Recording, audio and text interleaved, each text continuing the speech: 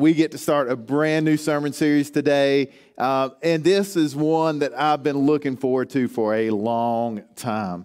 And so I'm really, this is kind of going to lead us into Easter this year, and so it's hard to believe Easter is getting close, but really, I guess Easter's 6 weeks away, so that we'll have 5 weeks of this sermon, and then we get into Easter. So let me just kind of jump in today by talking about our mission here at Cornerstone. Our mission, and this is something that the elders worked on to kind of condense and get to where we can remember it and share it. We worked on this and we came up with this statement: working together to make disciples of Jesus who transform their world. And we could take a lot of time to unpack that, but from the beginning, Cornerstone has been about making disciples. We've been about really, church is so much more than what happens on Sunday morning. It's so much more than just tuning into a live stream. We're thankful you are. But church goes far beyond that. It goes far beyond what happens here. Church is really about what happens when we leave these four walls. What happens as we live our life during the week. And so our mission then is to go and make disciples. And I feel like we live in a time and an age where people, they want to make an impact with their life. We see this so much in our younger generations. They want to have this influence. They want to be able to say, my life mattered. I did something to make a difference in the world. And I really think that's why everyone kind of aspires to be social media influencers and YouTube stars. And they're looking for their way to put a stamp on the world and say, hey, I'm making a difference. And that's the world we live in. But in kind of biblical terms, Jesus comes along and says, hey, if you want to be an influencer, if you want to make an impact, if you want to make a difference, then you do it a little bit different way. In John 3:30, this is what he said. He said, he must become greater and greater, and I must become less and less. And so if we want to have this level of influence in our life, if we want to be able to stand and say, I want to make a difference, then we do it by saying Jesus becomes greater and we become less.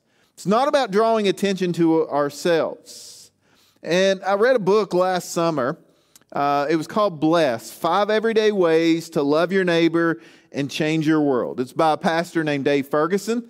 Lives up near the Illinois area, Naperville, Illinois.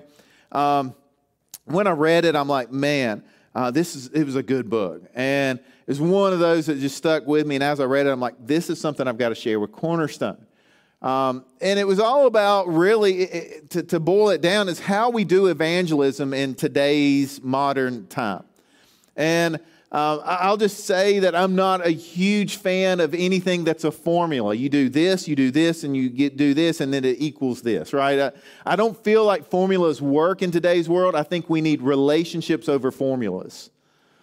And so when I read this book, I'm like, okay, this really is just a simple, everyday way that we can all do. Everyone can do this. We can understand, we can share, and we can put it into practice, and we can start living it out. So after I read the book, I emailed up and said, hey, do we have permission to kind of share this, some information from the book, and share this acronym? And he's like, absolutely. And they've been great to encourage us. So if you want to read more and go a little bit deeper, feel free to check out the book. Again, it's Blessed by Dave Ferguson. And so I like it because it's a book that's not about us, right? It's not about drawing attention to ourselves and saying, look at me, look at how awesome I am. It's how we live in such a way that we take the attention off of ourselves and we refocus it on God. And so if you've been transformed by God's love, we can't help but say, I want others to experience that. And so how do we share it without scaring people away? How do we share it in a world that doesn't always want to hear it? For most Christians, I would say evangelism is a little bit intimidating and scary But what if there's a more organic, a more authentic way, a more real way that we can share what God is doing in our life with our friends, our family, our coworkers, our neighbors? And that's really what this series is going to be all about. And to kind of jump in this morning, I want to take us all the way back to Genesis, to really how God promised Abram. His covenant promise with Abram, how he promised him that he was going to use Abram to be a blessing. So in Genesis chapter 12, verse 1, it says, the Lord said to Abram, go out from your land, your relatives and your father's house, to the land that I will show you. I will make you into a great nation. I will bless you, and I will make your name great, and you will be a blessing. I will bless those who bless you. I will curse anyone who treats you with contempt, and all the peoples on earth will be blessed through you. Now, I don't know if you caught it, but there was a word that kept getting repeated in that. Did you catch it?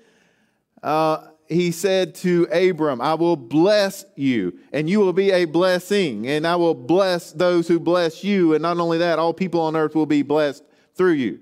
So 5 times we have this word blessed here. And so what does this mean? I think when we think about blessed, we're thinking like, okay, God, I want you to bless me. And when we're saying blessed, we're thinking, I want you to give me money.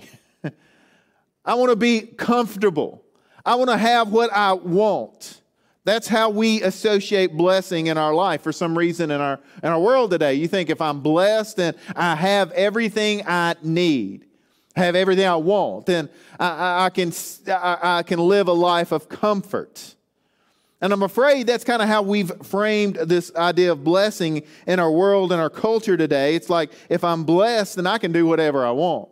That's not really what God's promise to Abram is about here. First, he tells him, you're going to have to leave where you are. You're going to have to get uncomfortable. You're going to have to go. And not only that, you're going somewhere that you don't even know where you're going. I'm going to show you as you are ready. It takes a lot of faith to just trust God in such a way. It's like, okay, God, I'm going to trust you. I'm going to go. Don't really know where I'm going. I know you'll tell me when I need to know, but that's still tough. Not only that, Abram is at a point where at this time, right, he's old, he's getting old and doesn't have kids, and God says, I'm going to bless all nations through you and your descendants. And he's like, wait a minute here, how's that going to work? It's going to take some trust on his part to see how God plays this out, how it works out in the end. But God says, here's my plan for you. You're going to trust me, and as you trust me, I'm going to use you to be a blessing to others. I'm going to use you to be a blessing. And that brings me to my first point this morning. We have been blessed so that we can be a blessing. We have not been blessed so that we can be comfortable. We have not been blessed so we can make our life all about ourselves. The American dream is like, hey, let's retire early. Let's kick back. Let's enjoy life. Let's do whatever we want to do. Let's live in that blessing that God has given us. What God is saying, though, you have been blessed so that you can be a blessing to others. It's completely turning it around and making us think about how we can live our life for the sake of others. And so not only are we to be on a mission wherever we go, everything we need to accomplish that mission, it comes from just trusting God. He's going to send us where He wants to send us. He's going to do with us what He wants to do so that we can be a blessing. And so what if we viewed blessings as opportunities? I'm not blessed to hoard it. I'm not blessed to use it all on myself, but I'm blessed so that I can be a blessing to others. Now, you may be saying, Mike, that's good, but that's all Old Testament stuff. That's Genesis. That's God and Abram and Abraham, and that's the promise to the Jews, and that doesn't have anything to do with me. Well, let me take you to the New Testament and what Paul says about it. Because Paul takes what was written there and pulls it out and applies it to us today. This is what he says in Galatians. He says in chapter 3, verse 7, he said, so the real children of Abraham, then, are those who put their faith in God. What's more, the scriptures look forward to this time when God would make the Gentiles right in His sight because of their faith. God proclaimed this good news to Abraham long ago when he said, all nations will be blessed through you. So all who put their faith in Christ share the same blessing Abraham received because of his faith. We've been grafted into this promise. So the same promise God gave Abraham that all nations will be blessed through you applies to those who have put their faith in Christ today. So God is in essence telling us today here at Cornerstone in Galax, Virginia, okay, I want you to be a blessing. I want to use you to be a blessing to others. And so this whole series is all about how we do that. How do we bless our neighbor? How do we put this into practice? How do we live this out? And I think so many of us say, well, I know, okay, that's good, but someone else can do it for me. That's not a choice that God has given us.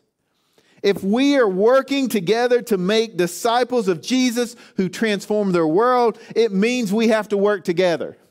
It means we all have to find our role and use our gifts and our abilities and our talents. And this is not about who's an extrovert and who's an introvert. This is not who is comfortable talking about their faith and those who would rather not. This is not about who's a Bible expert and who is just a new believer. This is how we work together to be a blessing. And so when we look at the life of Jesus, this is what we see. We see that he was a blessing. We see that when people came into contact with him, right, that they had those experiences with God. We see his entire life was about blessing people, and they didn't even realize it at the time so often. And he would come up and he would share something. He would heal them. He would tell them something. He gave them a blessing from God. It's not always what they expected or what they wanted, but in hindsight, they could see they were blessed. And then when he stood and talked on the Sermon on the Mount, he really blew this whole concept of blessing up. It's not about what you accumulate. It's not about what you receive. It's about how you live your life. And in Matthew 5, he starts off the Sermon on the Mount with the Beatitudes. In Matthew 5, and he says, blessed are the poor in spirit, blessed are those who mourn, blessed are the meek, blessed are those who hunger and thirst for righteousness, blessed are the merciful, blessed are the pure in heart, blessed are the peacemakers, blessed are those who are persecuted for righteousness' sake, blessed are you when others revile you and persecute you. We see as he did his ministry, people would bring children to Jesus so that he would bless them. All right, Mark 10:13. People were like gathered around and bringing their children to him, saying, hey, place your hands on them and bless them. The disciples were like, this is crazy. And in verse 16, it says, he hugged the children and he blessed them, right? He took them in his arms, he hugged them, he placed his hands on them, and he blessed them. People realized they needed a blessing, and Jesus was there to show it to them. So how do we live this out? How do we put it into practice? I will tell you, I am not a fan of acrostics. And acrostics where you take one letter from a word and make it apply to a point. Because most of them are cheesy. Most of them just don't make sense. Most of them, you'll notice I don't preach in acrostics, hardly ever. A lot of older preachers have used that method. And for me, I don't connect with it, so I don't do it. And so I'm breaking one of my rules now and doing a book that is an acrostic. Because these 5 letters of bless all stand for something. So let me kind of walk you through it. And again, I don't think they're cheesy. That's why I think these actually help us. They're very simple as part of it, okay? I like simple. So there's not whole statements, they're just simple words here. The first one is begin with prayer. Let me talk about that. That's kind of where we're going to talk the rest of the message today. We're going to begin with prayer. And if we want God to use us to be a blessing, then it has to start with prayer. The second is listen. I think Christians are known more for talking rather than listening. We're known more for proclaiming, shouting, telling everybody. We don't listen well. And if we want to be effective, to be used as a blessing, we've got to learn to listen. The third one, you're going to like this one. Okay? The third one is eat. Can we remember that? E stands for eat. Now, here's the crazy thing. When we look in the Gospels, what we see is that Jesus spent a lot of time eating with his disciples and eating. What was he accused of? He was accused of being a friend, eating with the sinners and tax collectors. We see so many valuable lessons were gathered and shared around meals. And if we're eating 21 meals a week, and for you teenagers, that's a whole lot more than that, you've got plenty of times to invite people into your life. And that's really what eating is about. It's not just about consuming food. It's about inviting people into your everyday life so that they can experience life with you. The fourth one is to serve. We're going to learn about serving. And as we pray and we listen and we eat with people, we'll see opportunities that we can serve. We can serve in our community. We can serve our neighbor. We can serve those who are lost. We'll see those opportunities, which leads then to the fifth one, which is where we can share our story. We can share God's story and how God is moving in our life and what God means to us. And we'll talk about how we do that in a world that so desperately needs this. And so these five things together, here's what I like about that. That's not complicated, is it? Every one of you can do this. It's not like, okay, you got to go and memorize this long formula. No, it's just like this is everyday life. This is how we just do life. And so my goal when we get to the end of this sermon series is not to be like, okay, this was another sermon series at Cornerstone. We learned some good stuff from it. My goal is to be this fundamentally changes how we live our life. This becomes a new model for how we just do life together, how we live it out, how we put our faith into practice. And I don't want this to be just a one-time sermon series. I want this to be a defining moment for our church as we move forward on how we do ministry here in our community. So does that excite you guys? Because it does me. Because when I imagine and I can kind of visualize all of us working together doing this, man, this could have such a dramatic impact. So let's kind of dive in today. We're going to start with the first one. We're going to talk about this beginning with prayer. Prayer is one of those things I think we know we should do it, but we don't always do it, right? So like when you go to the dentist, I don't know if y'all can relate to this. They always ask this question. It makes me really uncomfortable. Are you flossing regularly, right? They ask you that.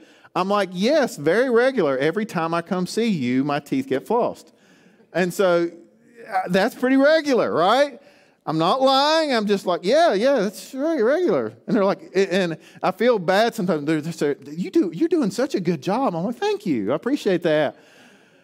And just before you, I've only had one cavity ever, and I really don't believe that was a cavity. I think he just wanted to drill that day, okay? So it's not, my teeth have done fine, they're good, but flossing is one I know they tell you you're supposed to do it, and kids, go home and floss your teeth and listen to your parents. But for me, I've never done it, and it's worked out, okay? And so, it's one of those things you read about and you're told and you're like, oh, yeah, I know I should do it. And it's like dieting and exercise and all those things that we put in that folder. Like, yeah, it's one of those things we'll get around to one of these days and do. But for right now, I'm afraid that prayer we do the same thing with. It's like, yeah, I'm a Christian. Oh, yeah, but you pray every day. Oh, yeah, I pray every day. But we don't really, we say we do it, but we don't really put emphasis onto it in our life. It's like one of those things that we do it when we have time. We do it when we're not busy. And we have all sorts of excuses. We'll say, I am too busy. And we're just saying, like, I've always got stuff going on and I don't have any uninterrupted time. Or you'll say, I just don't know what to say because when I pray, it's like I don't have the right words and I'm not eloquent. I just don't know what to say. And we use that excuse, or we say, I just don't even know if it matters because who cares what I think? God doesn't want to listen to me, and we make those excuses. And I want you to know that prayer, we just overcomplicate prayer because it's simply communicating with God. It's a two-way conversation. It's talking with the God who created us, and He wants to hear you. He wants to spend time with you. I think that's where we get hung up and we don't realize it's not like we're a burden to God. He actually wants us to pray. And how do we learn this? Well, we see it in the ministry of Jesus, because the ministry of Jesus began with prayer. When Jesus came, God in human flesh, he came and walked on this earth. What we see is that he prayed. He prayed often. His life was filled with these moments of blessing, and everywhere he went, these people experienced these God moments. But he did it rooted in prayer. Prayer was not only how he began his day, it's how he began his whole ministry. In Luke chapter 4, what we see is, he had been baptized, and then he was full of the Holy Spirit. He returned from the Jordan River. He was led by the Spirit into the wilderness, where he was tempted by the devil for 40 days. And so in this desert, in the wilderness, was a training. It was a preparation. It was fasting. It was praying. It was spending time with his Father before he jumped into ministry. And if Jesus, let's be honest, if Jesus, who again is God in the flesh, if he needed this time with the Father, don't you think we'd need it?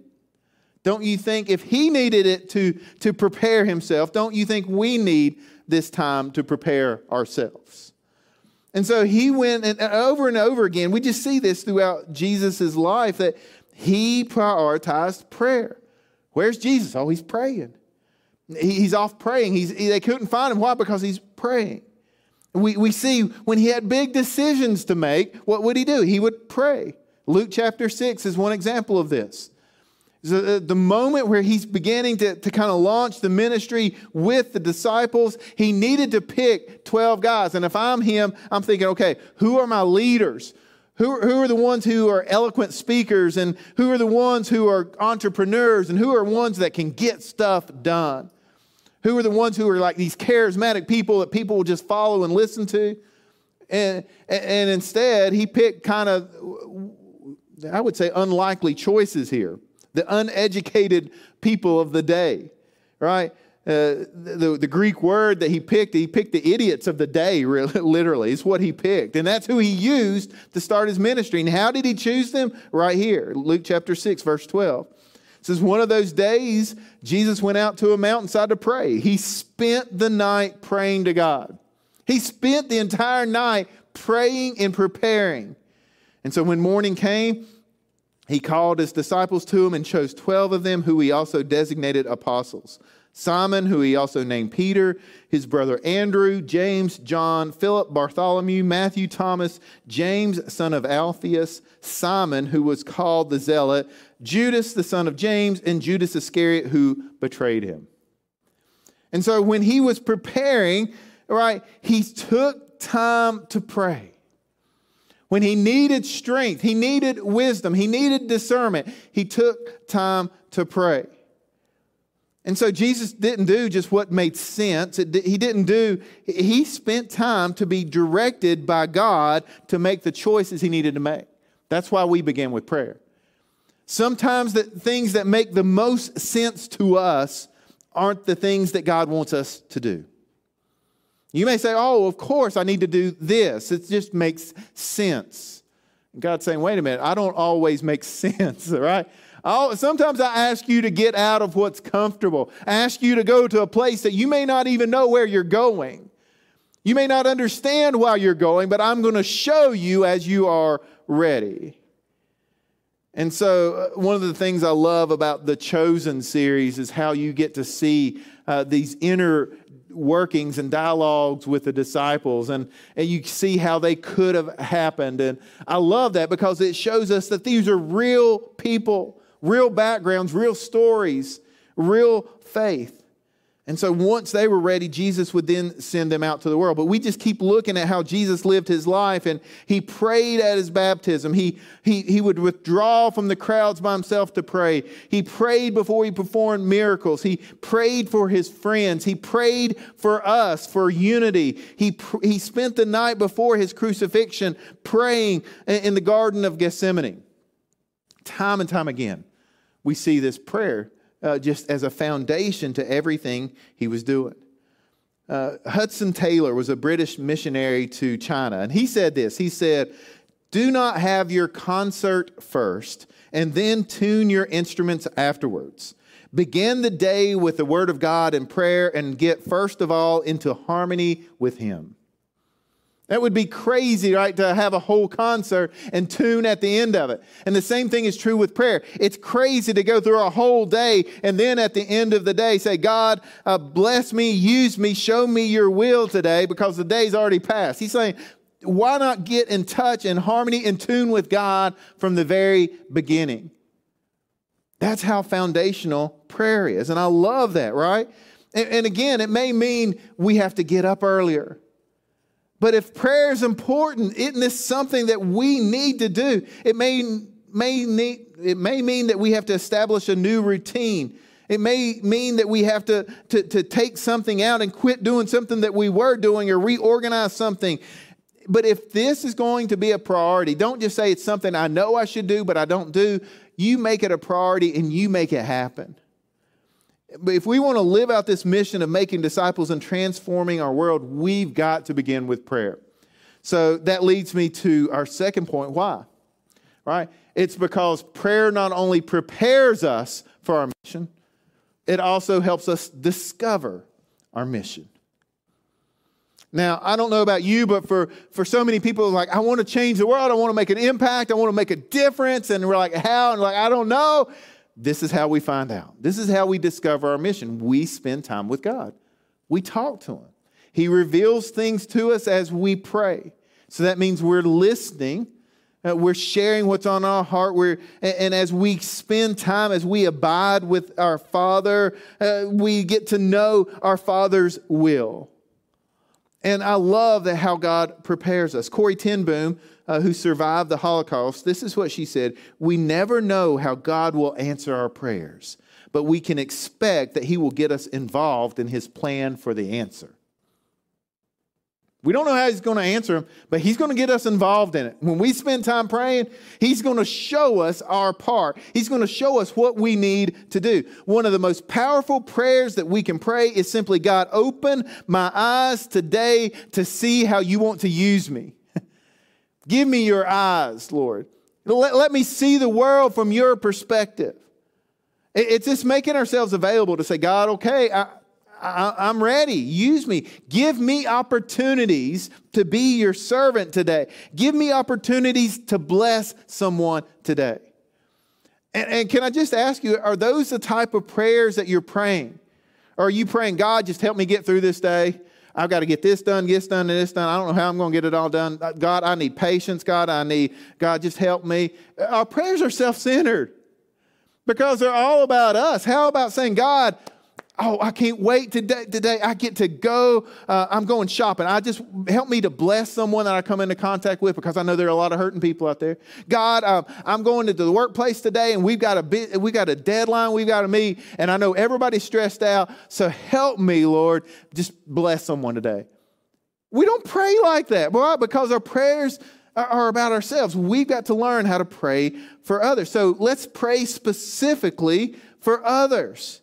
Let's pray that God would use us to be a blessing to others. Dave Ferguson said this. He said, who wrote the book, he said, I cannot change the world, and you cannot change the world. Even prayer alone doesn't change the world. Only God can change the world.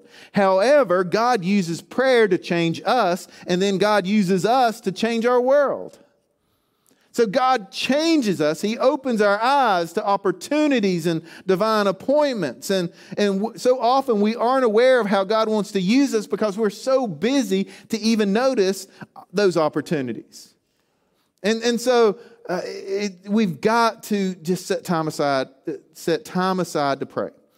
And here's my final point this morning, is that you can be the answer to someone else's prayer.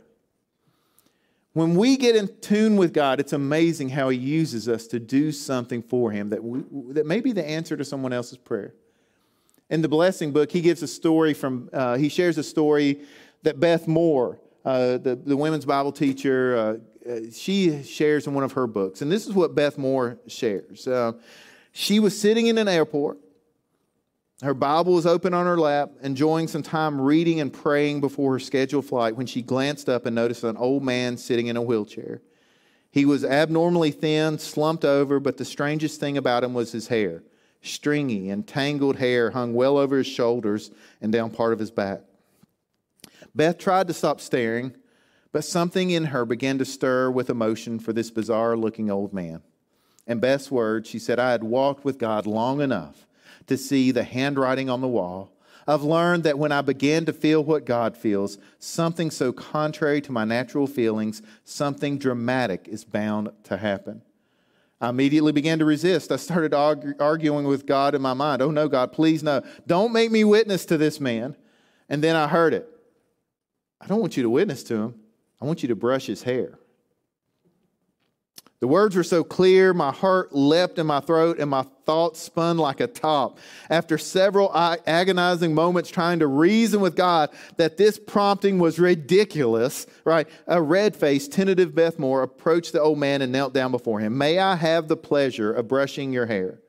She's in a crowded airport, right?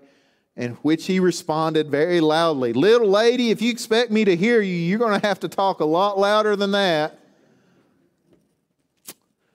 At this point, she took a deep breath and blurted out, "Sir, may I have the pleasure of brushing your hair?" At which point, every eye in the place just turned and looked at him, right?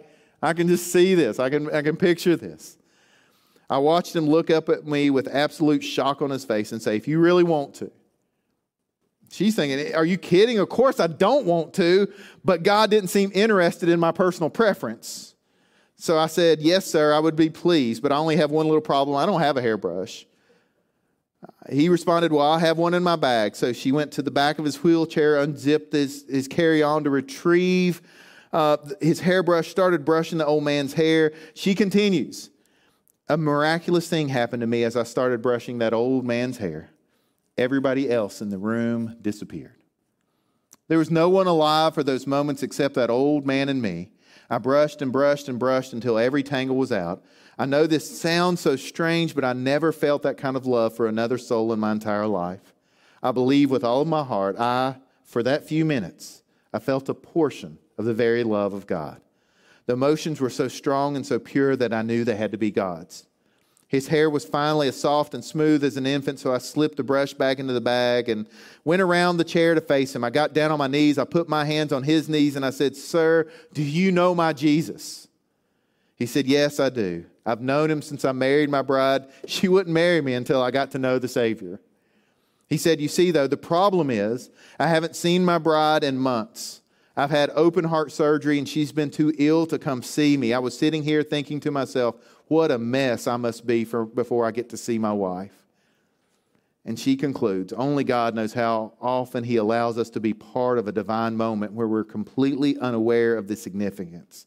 God had intervened in details only He could have known. It was a God moment, and I'll never forget it.'" What do you think when I share stories like that, right? We think, oh, that's an awesome story about someone else. What if that story was about how God used you to be the answer to someone else's prayer? What if that story was about how God gave you a prompting? God kind of used you and moved you and allowed you to see a need that you didn't even see before, and you were able to act on it and share the love of Christ in a tangible way and share about Jesus. This is what the Christian life should look like for every one of us.